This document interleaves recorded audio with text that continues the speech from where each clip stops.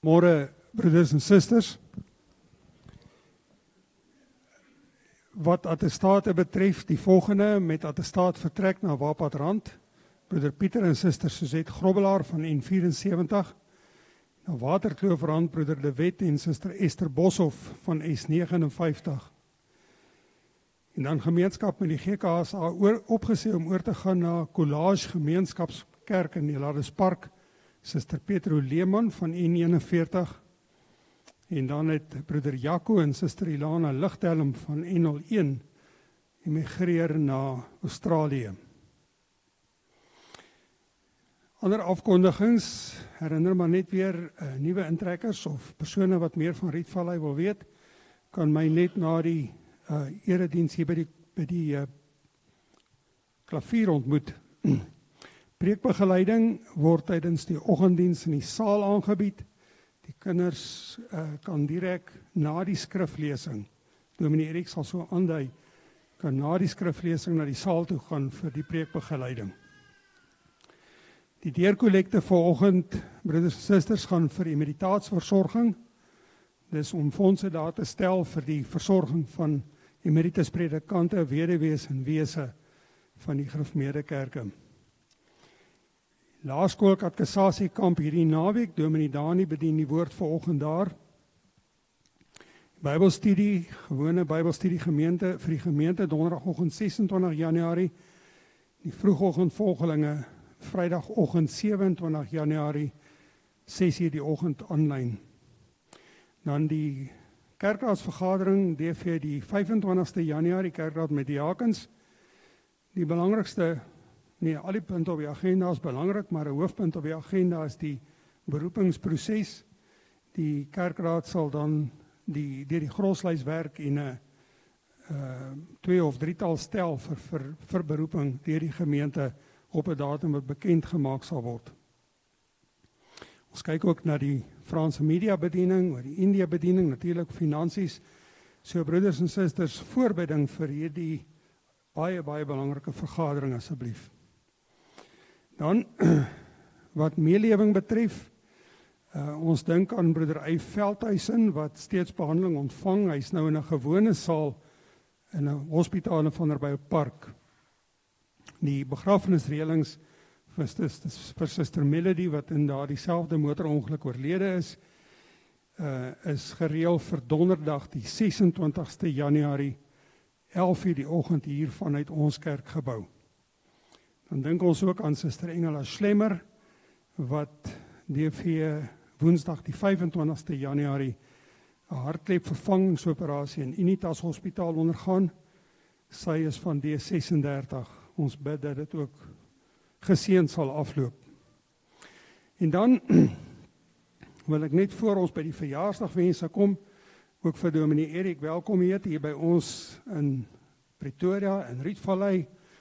Dominee Erik, jy weet wat hom nou ken, hy is ons sendeling in Frankryk wat die Franse media bediening doen. Hy sal ook vir ons na die diens kortliks toelig oor die dienswerk wat daar verrig word. Ons vra almal se aandag ook daarvoor. Ek kan nie verseker broeders en susters, ons was 'n paar wat gisteroggend kom luister het en dis opwindende werk wat gedoen word. Dis regtig die moeite werd om ook vir hom en sy gesin te bid vir hierdie harde werk. Dan wat ons verjaarsdag betref. Baie geluk aan almal wat hierdie week verjaar. En in die besonder dink ons aan 6 van ons senior lidmate ouer as 80 wat hierdie week verjaar. Op die 24ste Januarie, broeder Kees Tromp, die 30, hy is dan 87, broeder Pieter Notley van S79, hy is dan 85, en broeder Josef Hartman van N73, hy sal dan 84 wees. Op die 25ste Januarie, ouderling Sakke Hartser, van D71, hy sal dan DV 81 jaar oud wees. Broeder Guus Skafsma van S79, op die 27ste Januarie sal hy DV 90 jaar oud wees. En broeder Philip Maree van D13 op die 27ste Januarie 83. Ons bid vir hierdie broeders en ook vir elkeen ander wat verjaar hierdie week, die Here se seën en genade toe en ook goeie gesondheid. Ons sing vir hulle Psalm 134 vers 4.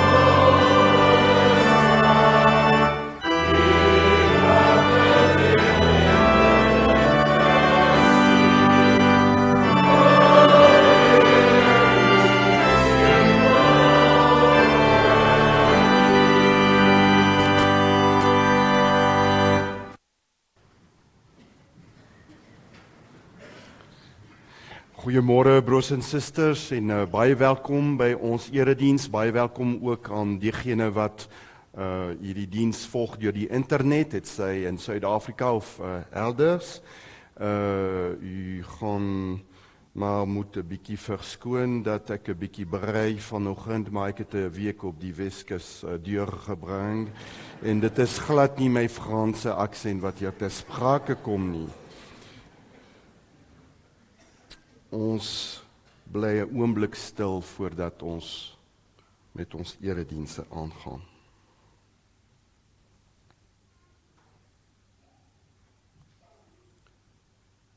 Ons kyk op na die berge. Waarvandaan sal daar vir ons hulp kom? Ons hulp kom van die Here wat hemel en aarde gemaak het. Amen. Geliefde gemeente, genade en vrede vir julle van God, ons Vader en die Here Jesus Christus, hy wat homself gegee het vir ons sondes, om ons te red uit die huidige bose bedeling, volgens die wil van ons God en Vader, aan wie die heerlikheid behoort vir ewig en ewig. Amen. Kom ons loof die Here saam deur 'n jubelende lied, die van Psalm 67, waarvan ons vers 1 en 2 sing. Psalm 67, daarna bly ons staan en saam met die kerke oral op die aarde bely ons geloof in die drie enige God.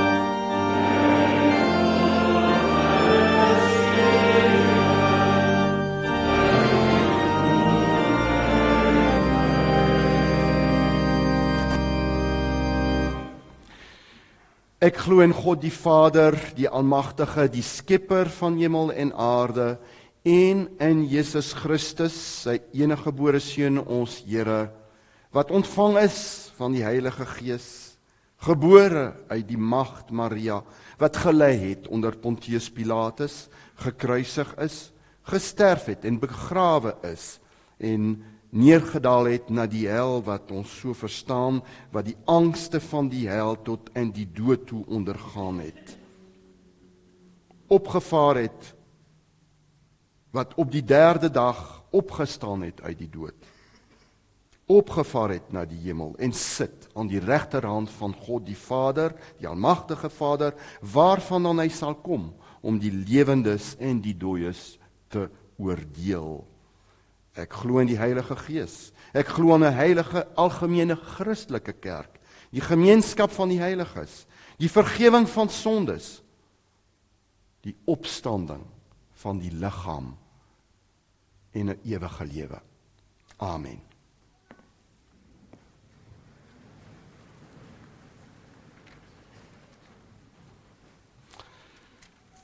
Die Here het sy wil vir ons lewe, vir ons lewens volkome geopenbaar, sy eise, dit wat sy heiligheid weerspieël, ook in 'n sondige, gebrekkige wêreld. En hierdie wet moet ons lees, ja, om ons tot berou te bring. Wie nie berou nie, het nie toegang tot die ewige lewe nie. Wie nie ernstig, dagliks berou nie oor sy sondes, het nie toegang tot die ewige lewe, want daar is nie bekering in sy lewe nie.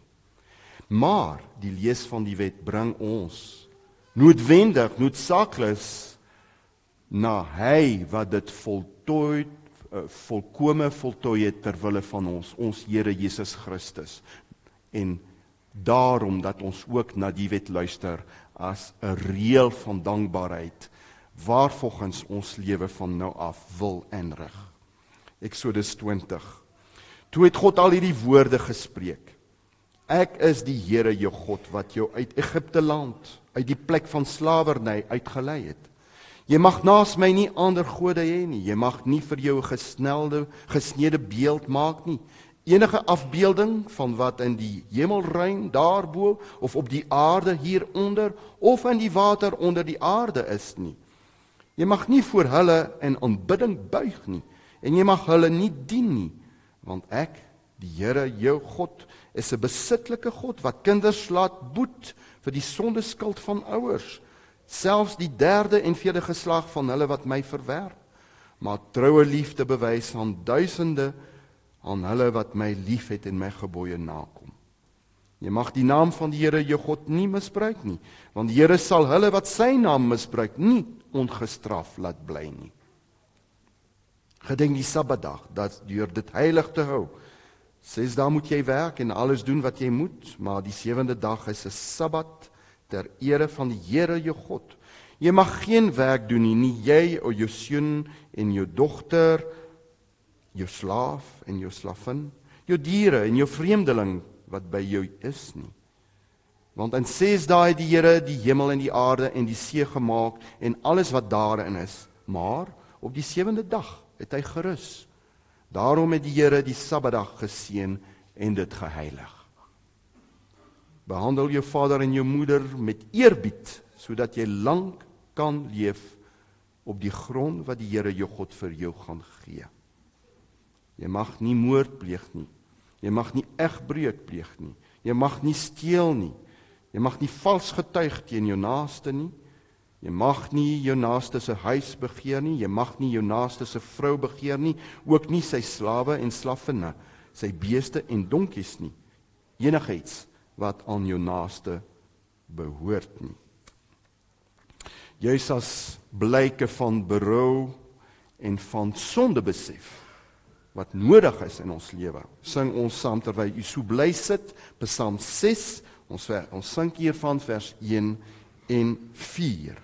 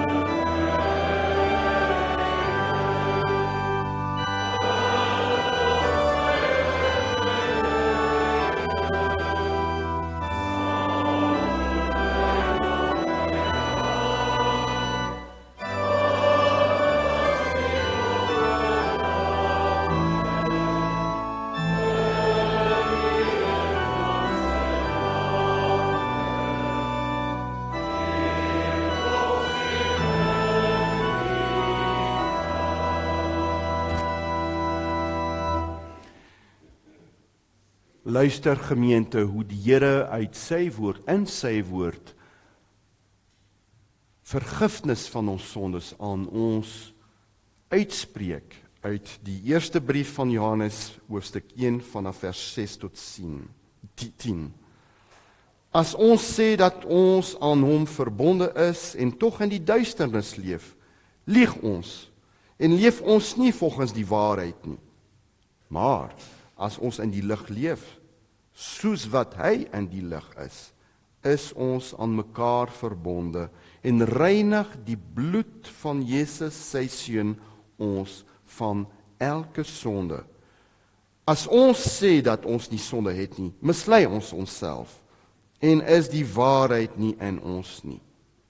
As ons sondes bely, hy is getrou en regverdig, en daarom sal hy ons sondes vergeef, en ons van alle kwaad reinig. As ons sê dat ons nie gesondig het nie, maak ons hom tot leuenaar, en is sy woord nie in ons nie. Kom ons bid saam. Here onse Vader, Skepper van hemel en aarde, te midde van bedroefdheid, te midde van swaar kry, te midde van baie ellendes, sien ons vanoggend in die natuur, u skepperswerk, wat so straal, wat so van u heerlikheid getuig, dat ons nie 'n oomblik kan twyfel, dat u die ewige God is, vol wysheid, goddelike wysheid, krag, en ook liefde teenoor u skepsels. O Here, laat ons hart gehef word na u toe, deur u Heilige Gees en deur die middel van u woord in hierdie uur van aanbidding, sodat ons onsself nie laat mislei deur die duiwel wat nou maar soos 'n brullende leeu ons probeer laat afwyk van u en laat dink dat ons afhanklik is van ons eie middele en alle dinge en nie heeltemal van u afhanklik is nie. O Here, laat ons nie in daardie versoeking val nie, maar eerder laat ons met aandag na u woord luister en na die mening van u Gees, wil u ook u dienaar wat dit nou gaan verkondig, seën en dit reg uitlê tot eer en verheerliking van u heilige naam. En Christus Jesus, ons verlosser en saligmaker, bid ons dit. Amen.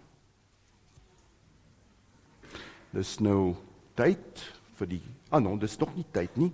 Die skriflesing gaan eers gedoen word en daarna, sonder dat ek dit verder sê, na die skriflesing kan die kinders dan na die saal toe gaan vir die preekbegeleiding. Ons skriflesing is nie 'n kort een nie, soos die preek wat gaan, ek bedoel die preek gaan ook nie kort wees nie. En dit is die hele hoofstuk 5 van Handelinge. Die verhaal van Ananias en Safira, wat gevolg word deur die vervolging van die apostels. Ek lees dit uit die 2020 vertaling, of 19, weet ek nie. 'n man met die naam Ananias het saam met sy vrou Safira 'n stuk grond verkoop, maar hy het met sy vrou se medewete van die geld vir homself teruggehou en het 'n gedeelte gebring en aan die voete van die apostels neergelê. Petrus het toe gesê: Ananias, waarom het Satan jou hart vervul, sodat jy vir die Heilige Gees gelieg en vir jouself van die geld vir die grond teruggehou het? Toe dit onverkoop bly lê het, was dit nie joune nie. En toe dit verkoop is, was die geld nie tot jou beskikking nie. Waarom het jy hierdie daad in jou hart bedink? Jy het nie net vir mense gelieg nie, maar vir God. By die aanhoor van hierdie woorde het Ananias in mekaar gesak en gesterf. En groot vrees het almal oorval wat hiervan gehoor het. Die jong manne het toe nader gekom, hom in linne toegedraai na buite gedra en begrawe. Ongeveer 3 uur later het sy vrou ook binnengekom, onbewus van wat gebeur het. Petrus het vir haar gevra, sê my, het julle die grond vir soveel verkoop? En sy het geantwoord, ja, vir soveel. Daarom sê Petrus vir haar, waarom het julle oorheen gekom om die gees van die Here te tart? Kyk, die voete van hulle wat jou man begrawe het, is by die deur. Hulle gaan jou ook uitdra. Op daardie oomblik het sy by sy voete in mekaar gesak en gesterf. Toe die jong manne inkom, het hulle haar dood aangetref, uitgedra en by haar man begrawe. En groot vrees het die hele gemeente en almal wat hiervan gehoor het oorval. Deur die hande van die apostels het daar baie tekens en wonders onder die volk plaasgevind. Hulle was almal eensgesind by mekaar in die pilaargang van Salomo. Van die res van die volk het niemand dit egter gewaag om by die gelowiges aan te sluit nie, alhoewel die volk hoë agting vir hulle gehad het. Tog is baie mense wat in die Here glo, algaande by hulle getal gevoeg, 'n menigte mans en vroue. Die gevolg was dat die mense die siekes op die strate bly uitdra en op bedmaatjies en slapmatte neergelê het, sodat wanneer Petrus verbykom, selfs net sy skaduwee op een van hulle kon val. Ook uit die dorpe in die omgewing van Jerusalem het skare saamgestroom en hulle siekes en mense wat deur onrein geeste getuister is, gebring en hulle is almal genees. Maar die hoëpriester het opgestaan en al sy ondersteuners, die party van die Sadduseërs, het vol naïwer die apostels gevange laat neem en hulle in die openbare tronk laat gooi. Maar 'n engel van die Here het in die nag die tronkdeure oopgemaak, hulle uitgelei en gesê, gaan staan in die tempelterrein en verkondig aan die volk die volle boodskap van hierdie lewe. Hulle het gehoor gegee en teen ongeveer dagbreek die tempelterrein binnegegaan en die mense onderrig. Toe die hoëpriester en sy ondersteuners opdaag, het hulle die Sanhedrin, die hele raad van familiehoofde van Israel, ontbied en die apostels by die tronk laat haal. Maar toe die dienaars daar aankom, het hulle nie in die tronk gekry nie. Hulle het teruggegaan en berig, ons het die tronk sorgvuldig toegesluit, gevind, met die wagte wat oor die deure staan, maar nadat ons oopgesluit het, het ons niemand daar binne gevind nie. Toe die bevelvoerder van die tempelwag en die leier, priesters, hierdie woorde hoor, was hulle daaroor verward, oor wat dit kon beteken. Maar iemand het hulle kom inlig. Kyk, die manne wat julle in die tronk laat gooi het, staan die volk op die tempelterrein en onderrig. Die bevelvoerders en die dienaars het hulle toe gaan haal, sonder geweld, omdat hulle bang was dat hulle deur die volk gestenig sou word. Hulle bring toe die apostels en laat hulle voor die Sanhedrin staan. Die hoëpriester het hulle begin ondervra. Het ons julle nie ten strengste verbied om in hierdie naam te leer nie? En kyk, julle het julle leer deur die hele Jerusalem versprei, en julle wil die bloed van hierdie man, dis nou maar Jesus, op ons bring. Maar Petrus en die apostels het geantwoord, ons moet eerder gehoorsaam wees aan God as aan mense. Die God van ons vaders het Jesus opgewek, want wat julle doodgemaak het deur hom aan 'n kruishout te hang. Hom het God as leidsman en verlosser tot aan sy regterhand verhoog, om aan Israel bekering en vergewing van sondes te skenk. Ons is die getuies van hierdie gebeure, en so ook die Heilige Gees, wat God gegee het aan hulle wat aan hom gehoorsaam is. Toe hulle dit hoor, was hulle rasend van woede en wou die apostels doodmaak. Maar toe staan iemand in die Sanhedrin op, 'n fariseer met die naam Gamaliel, 'n wetgeleerde met hoë aansien by die hele volk, en gee opdrag dat hulle die mense vir 'n oomblik na buite neem. Daarop sê hy vir hulle, Israeliete, dink goed na oor wat julle met hierdie mense gaan doen. Want 'n ruk gelede het Judas opgestaan en daarop aanspraak gemaak dat hy iets besonders is. En ongeveer 400 manne het by hom aangesluit. Hy is doodgemaak. En almal wat na hom geluister het, is uitmekaar gejaag en het in die niet verdwyn. Nou met Judas, die Galileër en die dae van die volkstelling na vore getree en die volk agter hom aan tot opstand aangehits. Ook hy het omgekom en almal wat na hom geluister het, het uitmekaar gespat. Maar nou sê ek vir julle, los hierdie mense uit en laat hulle gaan, want as hierdie plan of onderneming die werk van mense is, sal dit tot niet gaan. Maar as dit van God afkom, sal julle hulle nie kan keer nie. Moenie dat dit blyk dat julle teen God veg nie. Hulle het toe na hom geluister en nadat hulle die apostels ontbied het, het hulle laat gesel, hulle beveel om nie in die naam van Jesus te praat nie en hulle vrygelaat. Daarna het hulle van die Sanhedrin weggegaan, bly dat hulle waardig bevind is om ter wille van sy naam skandelik behandel te word. Boonop het hulle nie opgehou om elke dag op die tempelterrein en van huis tot huis onderrig te gee nie, en ook nie om die evangelie te verkondig dat Jesus die Christus is nie.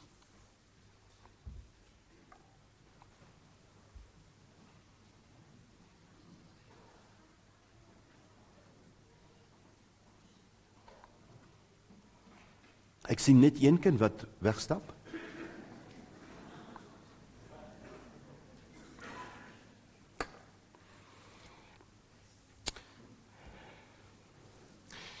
Broers en susters, verlede week in die oggenddiens is daar gesê en klem gelê oor die feit dat ons nuwe mense is en dat ons soos nuwe mens moet lewe. Die begin van 'n jaar is dit seker gepaste ding om te sê preek, en vanoggend gaan ons juist miskien spesifiek kyk na 'n besondere toepassing van hoe lewe 'n mens sy lewe as nuwe mens, deur die waarheid en die leuen te kan onderskei, deur die waarheid te praat en nie die leuen nie. Wat 'n saak van lewe of dood is. So die preek handel oor die twee gedeelte van Handelinge hoofstuk 5. Eerste gedeelte Ananias en Safira se sak, tweede gedeelte in kontras hiermee die verskyning van die apostels voor die Sanhedrin. Wat gesê word en hoe, met watter gesindheid word dit gesê. Laat julle ja eenvoudig ja wees en julle nee, nee. Wat meer gesê word as dit kom van die bose. Hierdie woorde van ons Here Jesus Christus in die bergpredikasie is, glo ek, die beslis van toepassing op die twee gedeeltes wat ons in Handelinge 5 gelees het.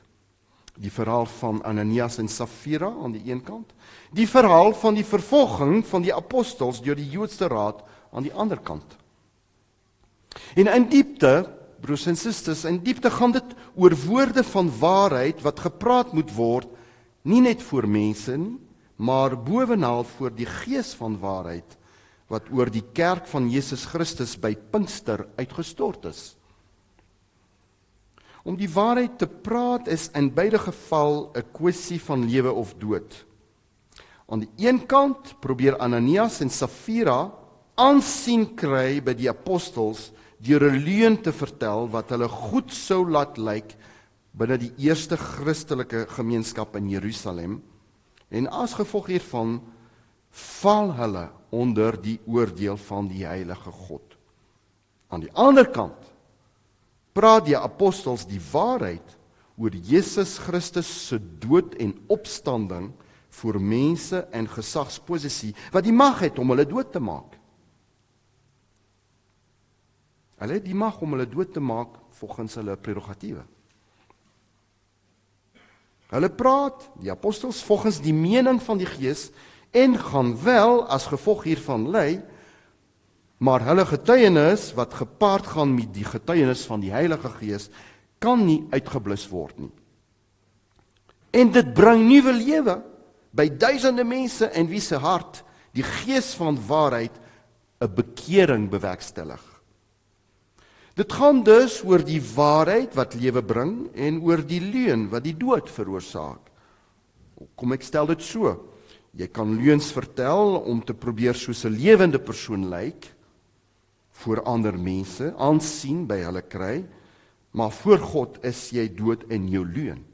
Aan die ander kant, kan en moet jy die waarheid praat oor Christus, en dit kan jou lewe in gedrang bring voor ander mense, maar voor God is jy lewendig.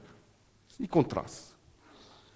As jy vir God en jou naaste werklik lief is, sal jy dieselfde waarheid voor God en voor jou naaste praat, ongeag die menslike koste hieraan verbonde. Nou, let wel, broers en susters, dit gaan nie oor my waarheid of jou waarheid wat ewe goed sou wees, want nou maar soos die postmoderne mense dit wil hê, en sy mentaliteit, alles hang maar net van jou eie konteks af en van hoe jy 'n sak sien vanuit jou eie perspektief. Ek sien in Frankryk soveel boeke, my waarheid. Nou die grootste leuenaars in die politiek skryf 'n boek oor my waarheid. Ons ken dit miskien ook hier, ek weet nie, in Suid-Afrika. Volgens hierdie mentaliteit kan daar geen fout wees met Ananias en Safira se optrede nie. Want hulle het hulle eie redes gehad om die feite rondom die verkope van hulle eiendom op so 'n manier te hanteer voor die apostels en die res van die kerk. Nee, dit gaan hier ten diepste oor die waarheid teenoor die leuen. Dit wil sê oor Jesus Christus wat uit die dood opgewek is en vir ewig lewe. Dit gaan oor die waarheid teenoor die Satan, die vader van alle leuns, wat in Ananias en Safira se hart kom woon het. Sien, die keuse tussen waarheid en leuen is nie 'n abstrakte saak of bloot 'n manoeuvre wat jou in staat stel om jouself teenoor ander mense strategies te posisioneer sonder dat dit ernstige neeweffekte sal hê nie. Inteendeel, is so 'n keuse gelaai met drastiese gevolge vir jou lewe. Nou, nie soseer in terme van hoe goed menslik gesproke jou strategie gaan uitwerk nie, maar omdat jy altyd voor die Heilige Gees, die Gees van waarheid, verskyn wanneer jy voor ander mense praat. Hoofstuk 5 van die boek Handelinge stel dus op parallelle wyse twee verhale wat elkeen die volgende kernvraag vir ons as kerk van die Here Jesus Christus stel. Soek ons aansien voor God of voor die mense? Wil ons aan God gehoorsaam wees of eerder aan mense? Daarby saam moet 'n mens byvoeg, wil ons ook ongeag wat die mense en die owerhede vir ons vra, eerstens aan God gehoorsaam wees of aan hulle? En dit is 'n reuse vraagstuk. En besef ons wat die ewige gevolge van ons keuses in verband hiermee kan wees. Nou, kom ons begin, na hierdie inleiding, kom ons begin met God se oordeel wat Ananias en Safira gaan tref. Met hulle, Ananias en Safira se tragiese verhaal, het ons 'n verskriklike voorbeeld van wat mense gebeur, wat aansien by ander mense soek, en bereid is om 'n leuen te vertel hiervoor, terwyl hulle baie goed weet dat hulle ook vir God lieg. Niks of niemand het hulle gedwing om hulle eiendom te verkoop, en of die gehele of die gedeeltelike prys, 'n deel van die prys hiervan na die apostels toe te bring, terwille van liefdadigheid nie. Niks het hulle gedwing. Die eerste Christelike gemeente na Pinkster is alles behalwe sekte wat deur enkele geldgierige individu met afdwingery geregeer word terwille van hulle eie voordeel. Barnabas se dade wat in die vorige hoofstuk gemeld word, gaan maar lees in hoofstuk 4, vers 36 en 37, dien as voorbeeld van wat reg is in die oë van God. Ek haal dit aan. Josef, 'n Leviet, wat op Cyprus gebore is en wat deur die apostels Barnabas genoem is. Dit beteken iemand wat mense moed inpraat, letterlike seun van bemoediging, het ook die grond wat hy gehad het verkoop en die geld gebring en dit vir die apostels gegee. Nou Barnabas doen dit met suiwere bedoelings, soos ander voor hom dit ook vrywillig gedoen het. Daar heers in die eerste Christelike gemeenskap in Jerusalem 'n ongehoorde eensgesindheid en broederskap. Dit is 'n lewende beeld van die nuwe skepping van God op aarde, 'n voorsmaak van dit wat vir God se ware kinders wag met die koms van die nuwe hemel en die nuwe aarde by die wederkoms van die Here Jesus Christus. Hierdie heilige nuwe skepping van God word egter verstuur deur die sonde van Ananias en Safira. Die oordeel wat op hulle val is inderdaad verskriklik. En hieroor moet ons deeglik besin. Want dieselfde Petrus wat as mondstuk van die Heilige Gees hier die bedrogspel ontbloot het, sal later in sy lewe die volgende skryf in sy eerste brief. Die tyd vir die oordeel het aangebreek, skryf hy in 1 Petrus 4:17. Die tyd vir die oordeel het aangebreek. Dit begin waar? By die wêreld, daar buite? Nee, dit begin by die huis van God, die kerk. En as ook ons geoordeel word, en dit is nog maar die begin, wat sal die uiteinde dan wees van hulle wat nie na die evangelie van God wil luister nie? As 'n gelowige beswaarlik gered word, wat word dan van 'n goddelose en 'n sondaar? Nou, die oordeel van God op Ananias en Safira is verskriklik, want hulle sonde is verskriklik. Hulle is bewus dat hulle die heiligheid gaan versteur wat in die gemeente heers, weens die besondere teenwoordigheid van die Heilige Gees na Pinkster. Hulle toon geen vrees van God nie, asof hy blind kan wees teenoor so 'n sonde, omdat mense miskien hiervoor sal val. Hulle besteel God van sy eiendom, aangesien hulle gee voor dat dit wel aan hom volledig toegewy is, maar hulle het 'n gedeelte daarvan vir hulle self gehou. Hulle vertoon terselfdertyd ambisie, hulle wil deur die apostels hoog geag word, en skynheiligheid. Alles natuurlik gekenmerk deur 'n totale gebrek aan ware geloof. Daarom dat Petrus vir Ananias kan vra, waarom, sterk woord, waarom het die Satan jou hart vervul om vir die Heilige Gees te lieg en van die prys van die grond agter te hou?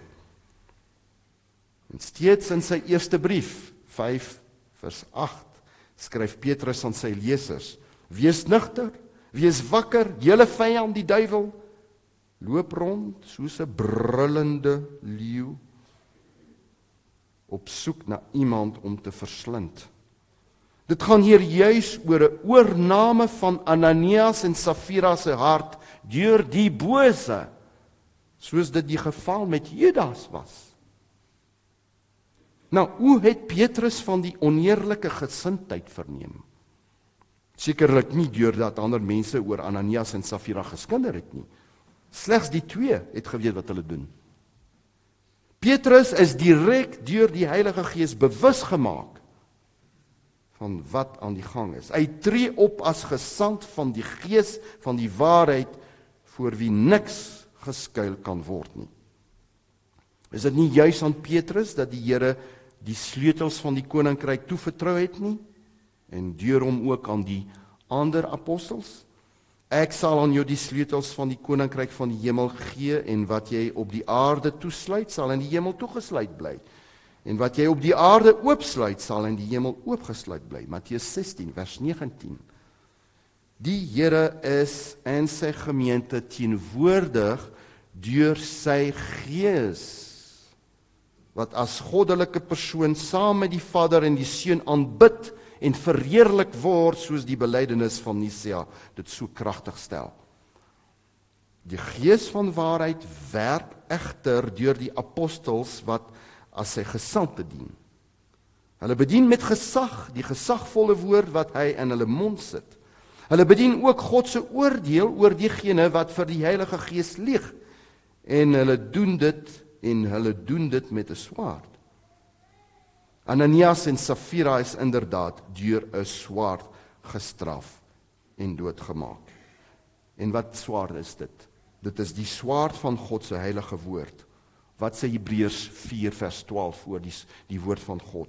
Die woord van God is lewend en kragtig. Dit is skerper as enige swaard met 2 snykante en dring deur selfs tot die skeiding van siel en gees en van gewrigte en murg. Dit beoordeel die bedoelings en gedagtes van die hart. Daar is ook niks in die skepping wat vir God onsigbaar is nie. Alles lê oop en bloot voor sy oë en aan hom moet ons rekenskap gee. Geen wonder, broers en susters, dat na aanleiding van die egpaar se skielike dood 'n groot vrees het oor die hele gemeente gekom en oor almal wat dit gehoor het. Geen wonder nie. Ook as gevolg hiervan het niemand wat nie deel van die gemeente was gewaag, ten minste vir 'n tyd, om by hulle aan te sluit. Al het die volk hulle hoog geag. En luister wat Calvin in sy kommentaar oor die gedeelte skryf hieroor. God het bedoel op daardie oomblik om 'n les vir alle geslagte te gee, tot vandag toe, tot vanoggend toe, sodat almal sou leer om opreg en eerlik met hom te handel. Terselfdertyd het die straf wat aan hierdie bose mense toegedien is, sekerlik die godsvreesende mense bemoedig om hulle besittings met nog groter vrymoedigheid aan God en die armes toe te wy, want hulle kon sien hoe kosbaar almoese of veranders voor die aangesig van God is, aangesien die ontheiliging hiervan op so 'n manier gestraf is. Nou, wat ons betref, broers en susters, glo ons dat ons ook aan God rekenskap sal moet gee. Nie net van ons dade nie, maar van die bedoelings en gedagtes van ons hart. Glo ons steeds dat ons deur die lewende en kragtige woord van God beoordeel sal word? Of het die woord vir ons slegs 'n praktiese riglyn geword wat help om te oorleef in ons eie situasie met enkele bruikbare norme vir die samelewing? Is die woord vir ons net daar om genoeg moraliteit rondom ons te bewaar, sodat sosiale bande met ander mense steeds gehandhaaf kan word, sodat ons eie belange beskerm kan word? En dan moet die woord ook na gelange van tye en omstandighede gewysig word, om steeds bruikbaar en prakties vir ons te wees. Dit is mos die woord se enigste doel, hoor ek soveel, dit is om prakties te wees. Jy moet nou prakties vir my, dit moet my leer hoe om my ontbyt nou maar reg te gebruik. Die heilige God en sy heilige eise kan maar in die agtergrond geskuif word, solank ons lewe kan rig, soos ons dit prakties vind. En hierdie denke, broers en susters, is ongelukkig besig om al hoe meer in die kerkpos te vat. En in sekere sin die voorspoedsgodsdiens is die mees ontwikkelde vorm hiervan, weergawe hiervan. Nou, die heiligheid van die woord word stelselmatig vervang deur 'n praktiese vloermat waarop ons vyf voete met gemak kan afvee. Wanneer die heilige God uit die samelewing uitgesluit word, en dit begin met die kerk, ja, want soms word God uitgesluit uit die kerk, as sy woord verdwyn, nie met agting en uitgelê word nie, dan verdwyn God uit die kerk. Dan word hierdie samelewing al hoe meer gekenmerk deur 'n gebrek aan eerlikheid, aan getrouheid aan die woord wat gegee is. En dit ten spyte van norme van moraliteit wat mense self instel, maar nooit lank kan hou nie. Hulle kan nie lank hou nie, die norme van moraliteit. Hoekom? Want hulle berus op geen vaste fundament nie. Die beginsel wat ons Here Jesus Christus aan ons gegee het, laat julle ja eenvoudig ja wees en julle nee, wat meer gesê word as dit kom van die bose, word al hoe meer geïgnoreer. En dit is sekerlik 'n teken van sekularisasie, sekularisme wêreldvormigheid van die mentaliteite. Ja, as jy glimlag, as jy vriendelik lyk, is dit goed genoeg. Solank my bedoelings reg is, wat meer is mos nodig? Wees maar net 'n, vergewe die anglisisme. Ek is baie teen anglisisme, maar ek gaan een gebruik. Wees maar net 'n people pleaser, wat goed lyk in die oë van ander mense. Al ontwyk jy jou verpligtinge teenoor hulle, het sy op persoonlike of op professionele vlak, miskien selfs in die kerk van die Here, waar jy gee voor om 'n diens te lewer. Wees 'n people pleaser. Maar broers en susters, Jesus in Matteus 5, asook Petrus in Handelinge 5, let daarop, hy het nie gesê, die Here het gesê dat ons altyd ja moet sê nie. Hy het nie gesê jy moet altyd mense ja sê, ek gaan dit doen, ja, ek stem saam. Ja, jy mag ook nee sê. Tree net op soos wat jy gesê het. Kom na wat jy sê jy gaan nakom. As jy, want dit gebeur, hoeveel keer gebeur dit nie, as jy noodgedwonge jou optrede moet verander, na gelang van sekere omstandighede, doen dit op eerbare en eerlike wyse, deur jou naaste, nie daardeur te benadeel nie. Wees eerlik, praat die sak, duidelik, kalm, verduidelik. Nou, hierdie is eenvoudige beginsels wat lê aan die hart van die verbondsgedagte.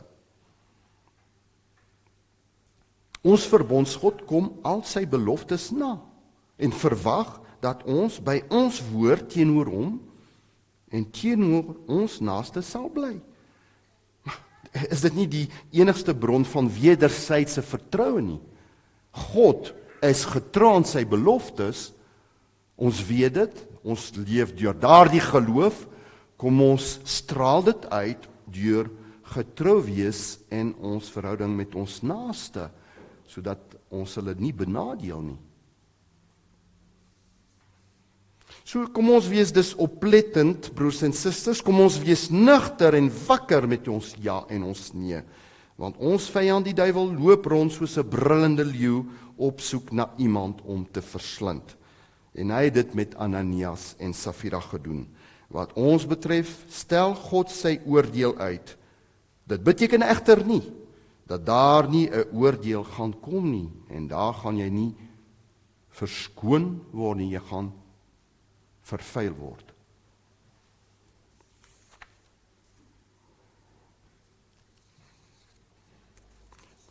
Nou, kom ons by die tweede gedeelte van die preek.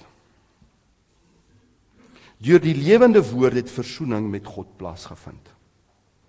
Dieselfde woord wat beoordeel en oordeel, wat skerper is as enige swaard met 2 snykante, wat ons tereg met 'n gevoel van heilige vrees kan vul, is egter ook die vleesgeworde woord, Jesus Christus, wat Israel tot bekering kan bring en hulle sondes kan vergewe.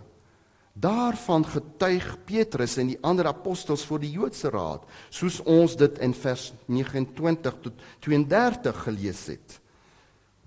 Dus hulle verkondig dit wat gebeur het. Die apostels wat in die kerk die gesag van God drie-enig bedien, verskyn nou as beskuldigdes voor 'n menslike raad. Die situasie lyk omgekeerd.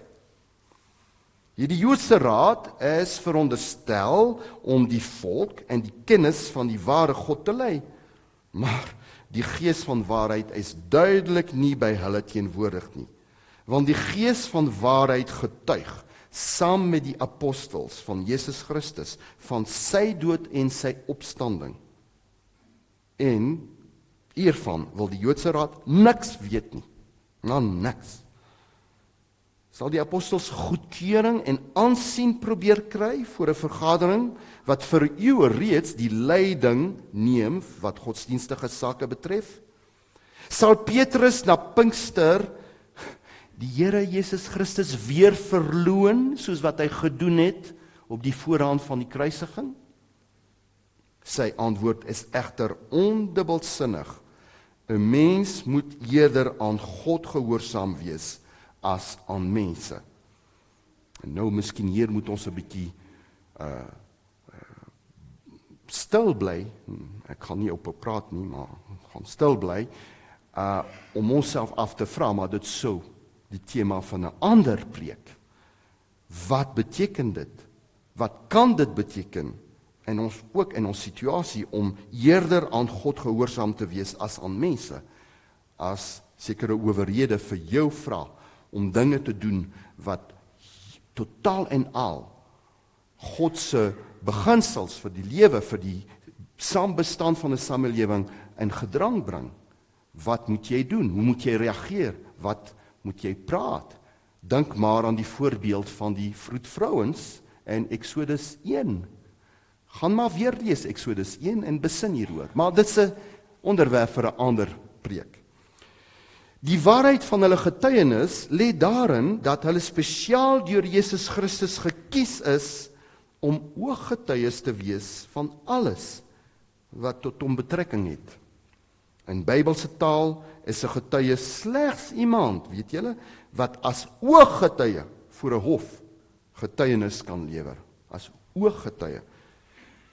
Toe Judas in die ampt van apostel, wat hy verloon het, vervang moes word, onthou wat Petrus vir die ander disippels duidelik gesê het, Handelinge 2, vers 21-22, daar moet dus nog 'n getuie van Jesus se opstanding by ons gevoeg word. Dit moet een van die manne wees wat saam met ons rondgegaan het in die hele tyd toe die Here Jesus in die openbaar opgetree het, vandat hy deur Johannes gedoop is, totdat hy van ons af in die hemel opgeneem is. 'n Ooggetuie. Dis 'n getuie. Voor 'n hof. Petrus in die hele Nuwe Testament volg net die bepalings van die wet in die Ou Testament in hierdie opsig. Weereens, in Bybelse taal word die waaragtigheid van 'n getuienis gekoppel aan die betroubaarheid van 'n ooggetuie wat voor 'n hof, selfs onder kruisondervraging van 'n bepaalde sak kan getuig. Dus, dit beteken dat streng gesproke ek en u, broers en susters, nie getuies soos die apostels is en kan wees nie. Ons is die apostoliese kerk nie omdat ons ooggetuies was daarvan, maar omdat ons in die apostoliese getuienis wat neergeskryf is in die skrif geglo het. Wat wel waar is dat die gees van waarheid in ons hart getuig van die waaragtigheid van die getuienis van die profete en die apostels, dus van die hele skrif. Onthou wat Jesus gesê het, salig is die wat nie gesien het nie en tog geglo het. Jesus aan Thomas gesê, né? Dit beteken wat geglo het in julle getuienis wat julle gaan lewer. Die oproep van die Gees vir ons is dus dat ons sy woord moet bewaar, uitleef, verkondig, preek, uitdra in ooreenstemming met die waaragtige getuienis van die profete en die apostels, soos dit aan ons deur die eeue oorgelewer is, deur die Heilige Gees self. Onthou julle, ek gaan dit nie aan julle voorlees nie, maar onthou die bekende woorde van Paulus in hoofstuk 15 van sy eerste brief aan die Korintiërs, dat hy sê, broeders, ek maak julle die evangelie bekend wat ek aan julle verkondig het, wat julle ook aangeneem het, waarin julle ook staan, waardeur julle ook gered word, as julle daaraan vashou op die wyse waarop ek dit aan julle verkondig het, of julle moet te vergeefs geglo het. En dan sê hy, ek het aan julle verkondig wat aan my oorgelewer is en wat ek ontvang het, nee. Hierdie ware evangelie wat ook aan ons deur die apostels oorgelewer is, het ons ook saam met die bely ons ook saam met die belydenis van Nicea. Op die 3de dag het hy volgens die skrifte opgestaan. Nou, die gevaar om elkeen en almal 'n getuie te noem, is dat enige iemand begin oor sy eie subjektiewe storie, my eie storie, my waarheid praat, sy persoonlike opvattings te getuig, bloot op grond van sy of haar oortuigings, al stem dit nie ooreen met die skrif nie. Die persoon is so oortuig van sy of van haar opvattings dat dit nou as betroubare getuienis deur ander gelowiges net so aanvaar moet word. En so kan die kerk van Jesus Christus geleidelik na 'n heel ander evangelie toegebring word. Die brullende leeu weet maar al te goed hoe om allerhande sulke getuienisse te gebruik in sy listige planne om die waarheid te verdraai. Voor die Joodse Raad lê egter Petrus die klem op die feit dat die Heilige Gees saam met hom en die ander apostels getuig. Hy's nie alleen nie. Die Heilige Gees getuig saam met hulle. Hy word deur God aan diegene wat hom gehoorsaam gegee, die Gees. Die gawe van die Gees van waarheid gee aan Petrus se getuienis 'n kalmte, 'n selfversekerdheid wat in skerp kontras staan met die verstuurde en woedende optrede van die hoëpriester en die Joodse Raad saam met hom, terwyl die bevelvoerder en die wagte wat die apostels by die tempel gaan haal het, bang was self dat die volk hulle onder die klippe sou steek. Die Gees van waarheid wat deur God gegee is aan diegene wat hom gehoorsaam, is die Gees wat Jesus beloof het om aan sy disippels te gee in Markus 13 vers 11. Wat sê Jesus daar? Wanneer hulle julle gryp om julle oor te lewer, moet julle nie vooruit bekommerd oor wat julle sal sê nie, maar julle moet praat soos dit op daardie oomblik aan julle gegee sal word, want dit is nie julle wat praat nie, maar die Heilige Gees. Petrus en die ander apostels se getuienis moes tog 'n indruk op die Joodse Raad gemaak het. Aangesien wat gebeur nou?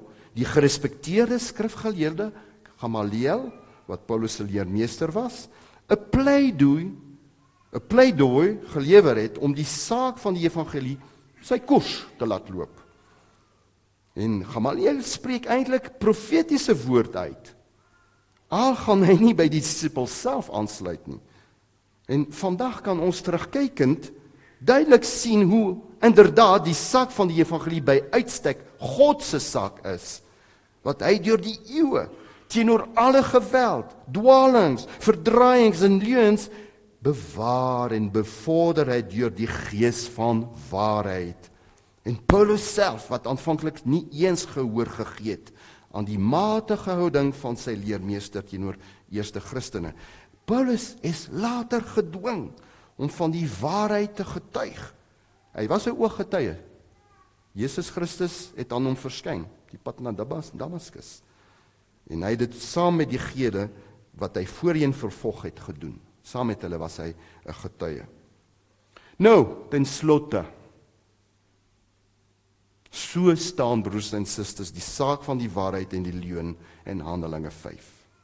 So word die plek van God en van mense in die regte perspektief geplaas.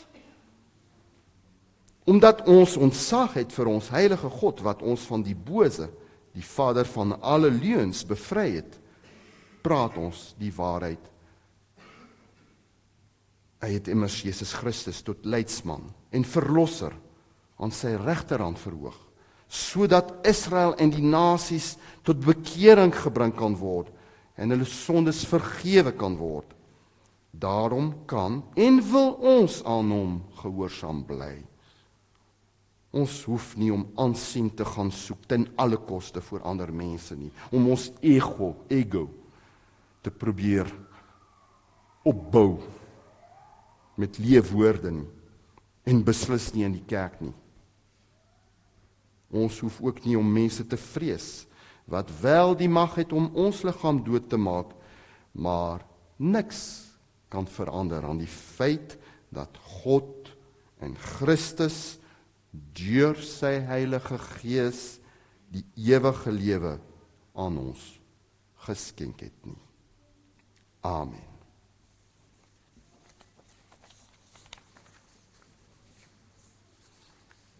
Kom ons bid saam.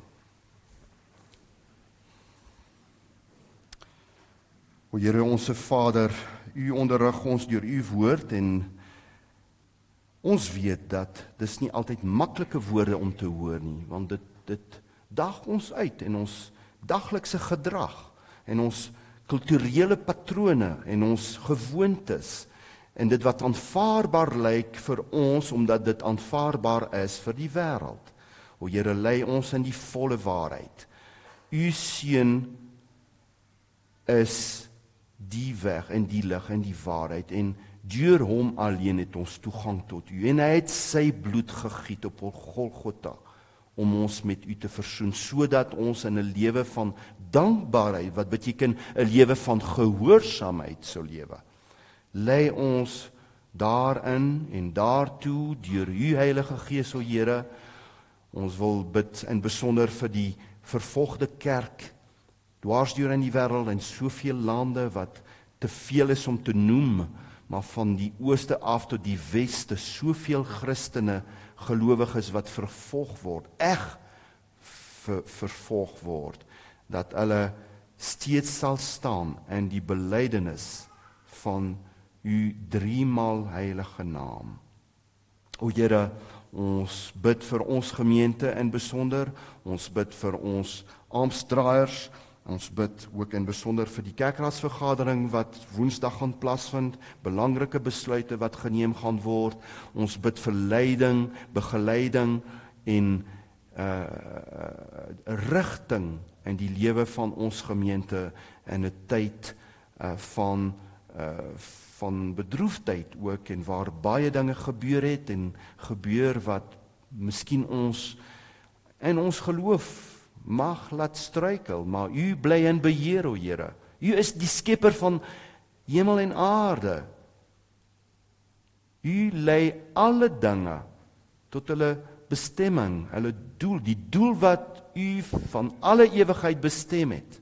Ons mag nie twyfel dat u die God van die voorsienigheid is. Het sy in ons persoonlike lewe of in die lewe van ons gemeenskap en ook ons gemeente. Bly nader aan ons, o Here. Ons bly vir al die volke en die nasies in 'n tyd van oorloë en gerugte van oorloë, van verskriklike dinge wat gebeur wanneer ons deur die media of op een of ander wyse daarvan hoor en miskien nog meer vandag as vroeër, want ons het al hoe meer, ons ontvang soveel inligting en dit kan so versturend wees vir ons kante van gees, maar Here, soos wanneer die golwe met geweld die klein bootjie dreig om te laat sink, ons weet dat ons Here Jesus Christus in die midde is. Hy is daar waar 2 of 3 in sy naam vergader. Wil u ons seën in die res van hierdie diens en die res van hierdie dag. Dit vra ons alleen in die naam van Jesus Christus. Amen.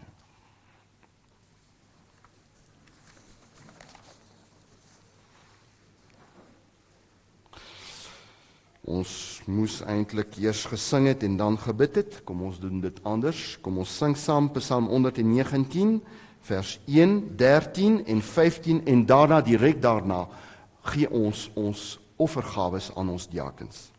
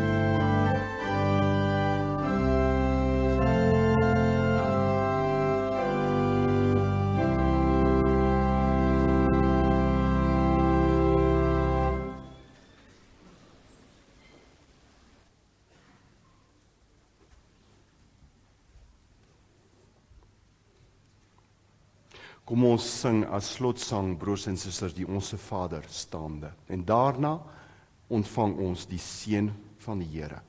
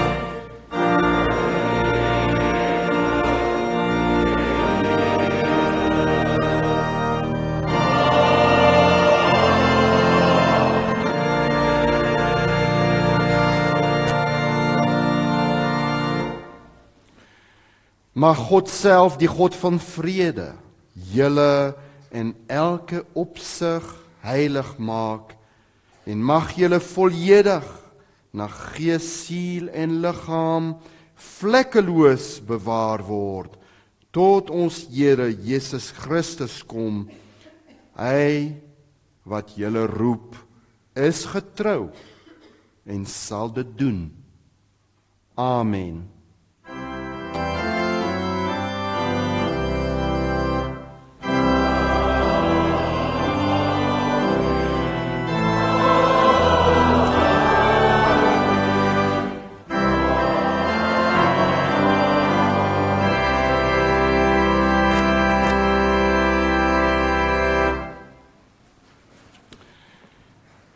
Broers en susters, ek gaan nie te lank julle besig hou met paar minute. Julle kan maar hoor dat 'n week nadat ek teruggekom het van die van die Weskus. Pretoria se goeie lig en vaarslag het gemaak dat my brei bietjie verdwyn het. Ek het daarom brullende leeu gesê, nie brullende leeu nie. Daar's wel een ding wat my nog, ek het 'n kwel vra en ek weet nie of iemand my daarmee kan help. Dit het te doen met die Weskus juis. Ek verneem van mense dat daar baie meer minne in die oseaan. Maar ek het gesoek, gekyk, baie gestap langs die strande, niks gesien nie. En nou is die vraag by my, hoeveel van hulle is daar regtig? Is daar meer of min? Meer minne. Dit verstaan ek glad nie. Dit daar gelaat, miskien kry ek 'n ander keer 'n beter antwoord, maar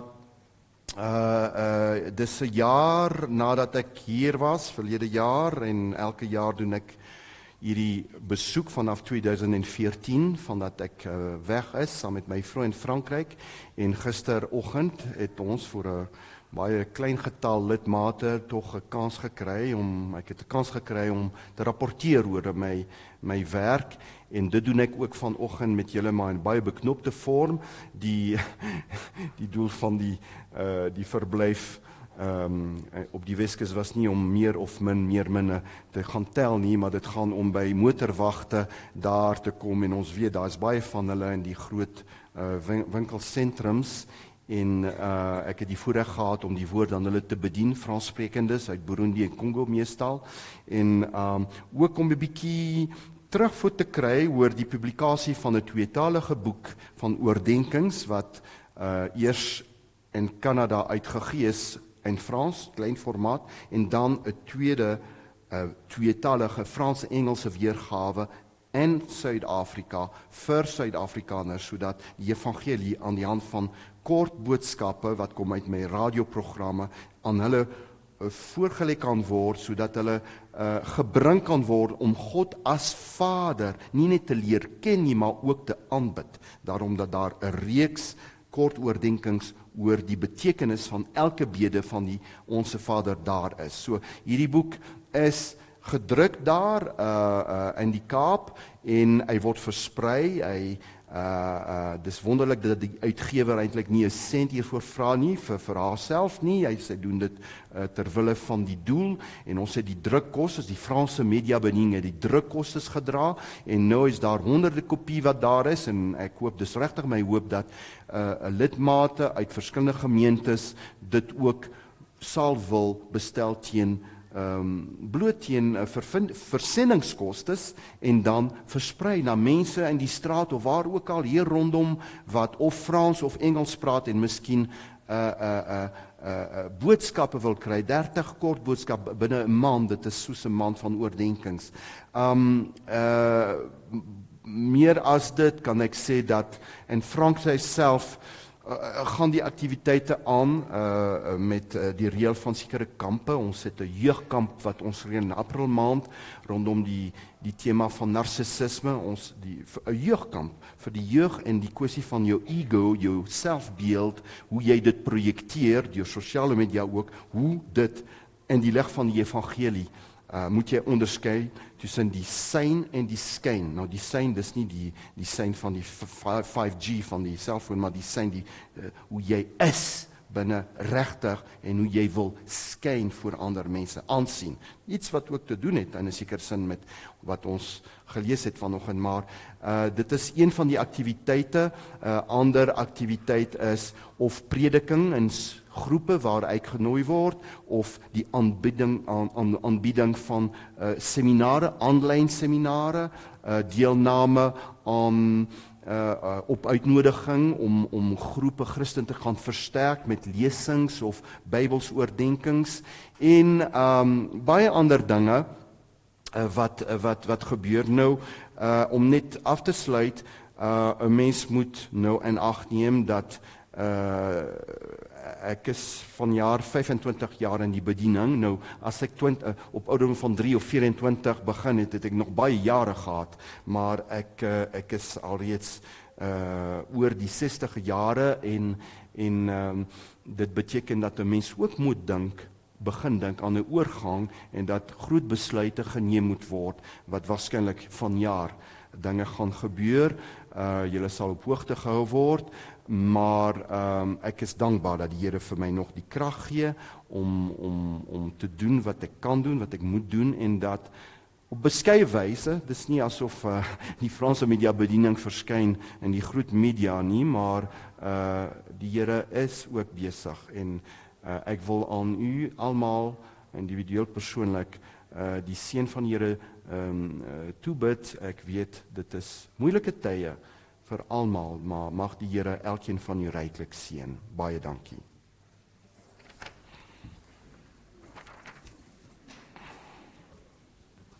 Broeders en susters, begin my net 'n enkele woord. Baie dankie aan Dominee Erik wat vanoggend vir ons voorgegaan het in die woordbediening op sy absoluut unieke manier. Dit is altyd vir ons baie waardevol om ook vir Dominee Erik hier te ontvang.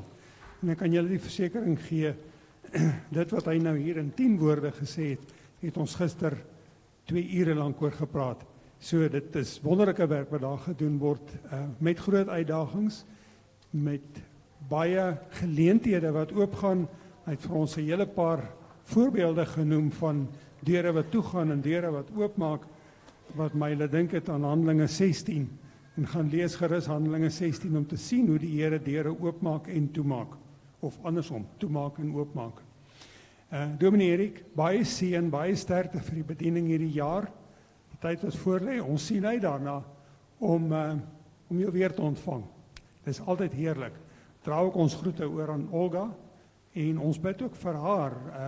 Haar moeder is steeds nie gesond nie, dit gaan steeds moeilik, sy is in Rusland, die interaksie is moeilik, so ons dink ook aan julle. Kan ons miskien net vir Dominee Erik en sy bediening in gebed aan die Here opdra? Ons Vader wat in die hemel is, o Here, u stuur, u roep, u stuur, u rus toe. U maak vir ons deure en geleenthede oop. U lei ons deur die Gees om die woord uit te dra. En ons dank u vir hierdie bedienaar van die woord met sy besondere gawes, wat u op 'n besondere wyse gebruik om die woord uit te dra aan dele van Afrika en Frankryk en Armenië, waar dit andersins nie sou uitkom nie. Seën hierdie bediening, Here. Laat u naam hierdeur groot gemaak en verkondig word. Seën vir Dominee Erik en sy gesin. Dra hulle ook deur u liefde en u genade om steeds met ywer en toewyding hulle werk voort te sit tot eer van u naam. Ons bid dit om Christus ontval. Amen.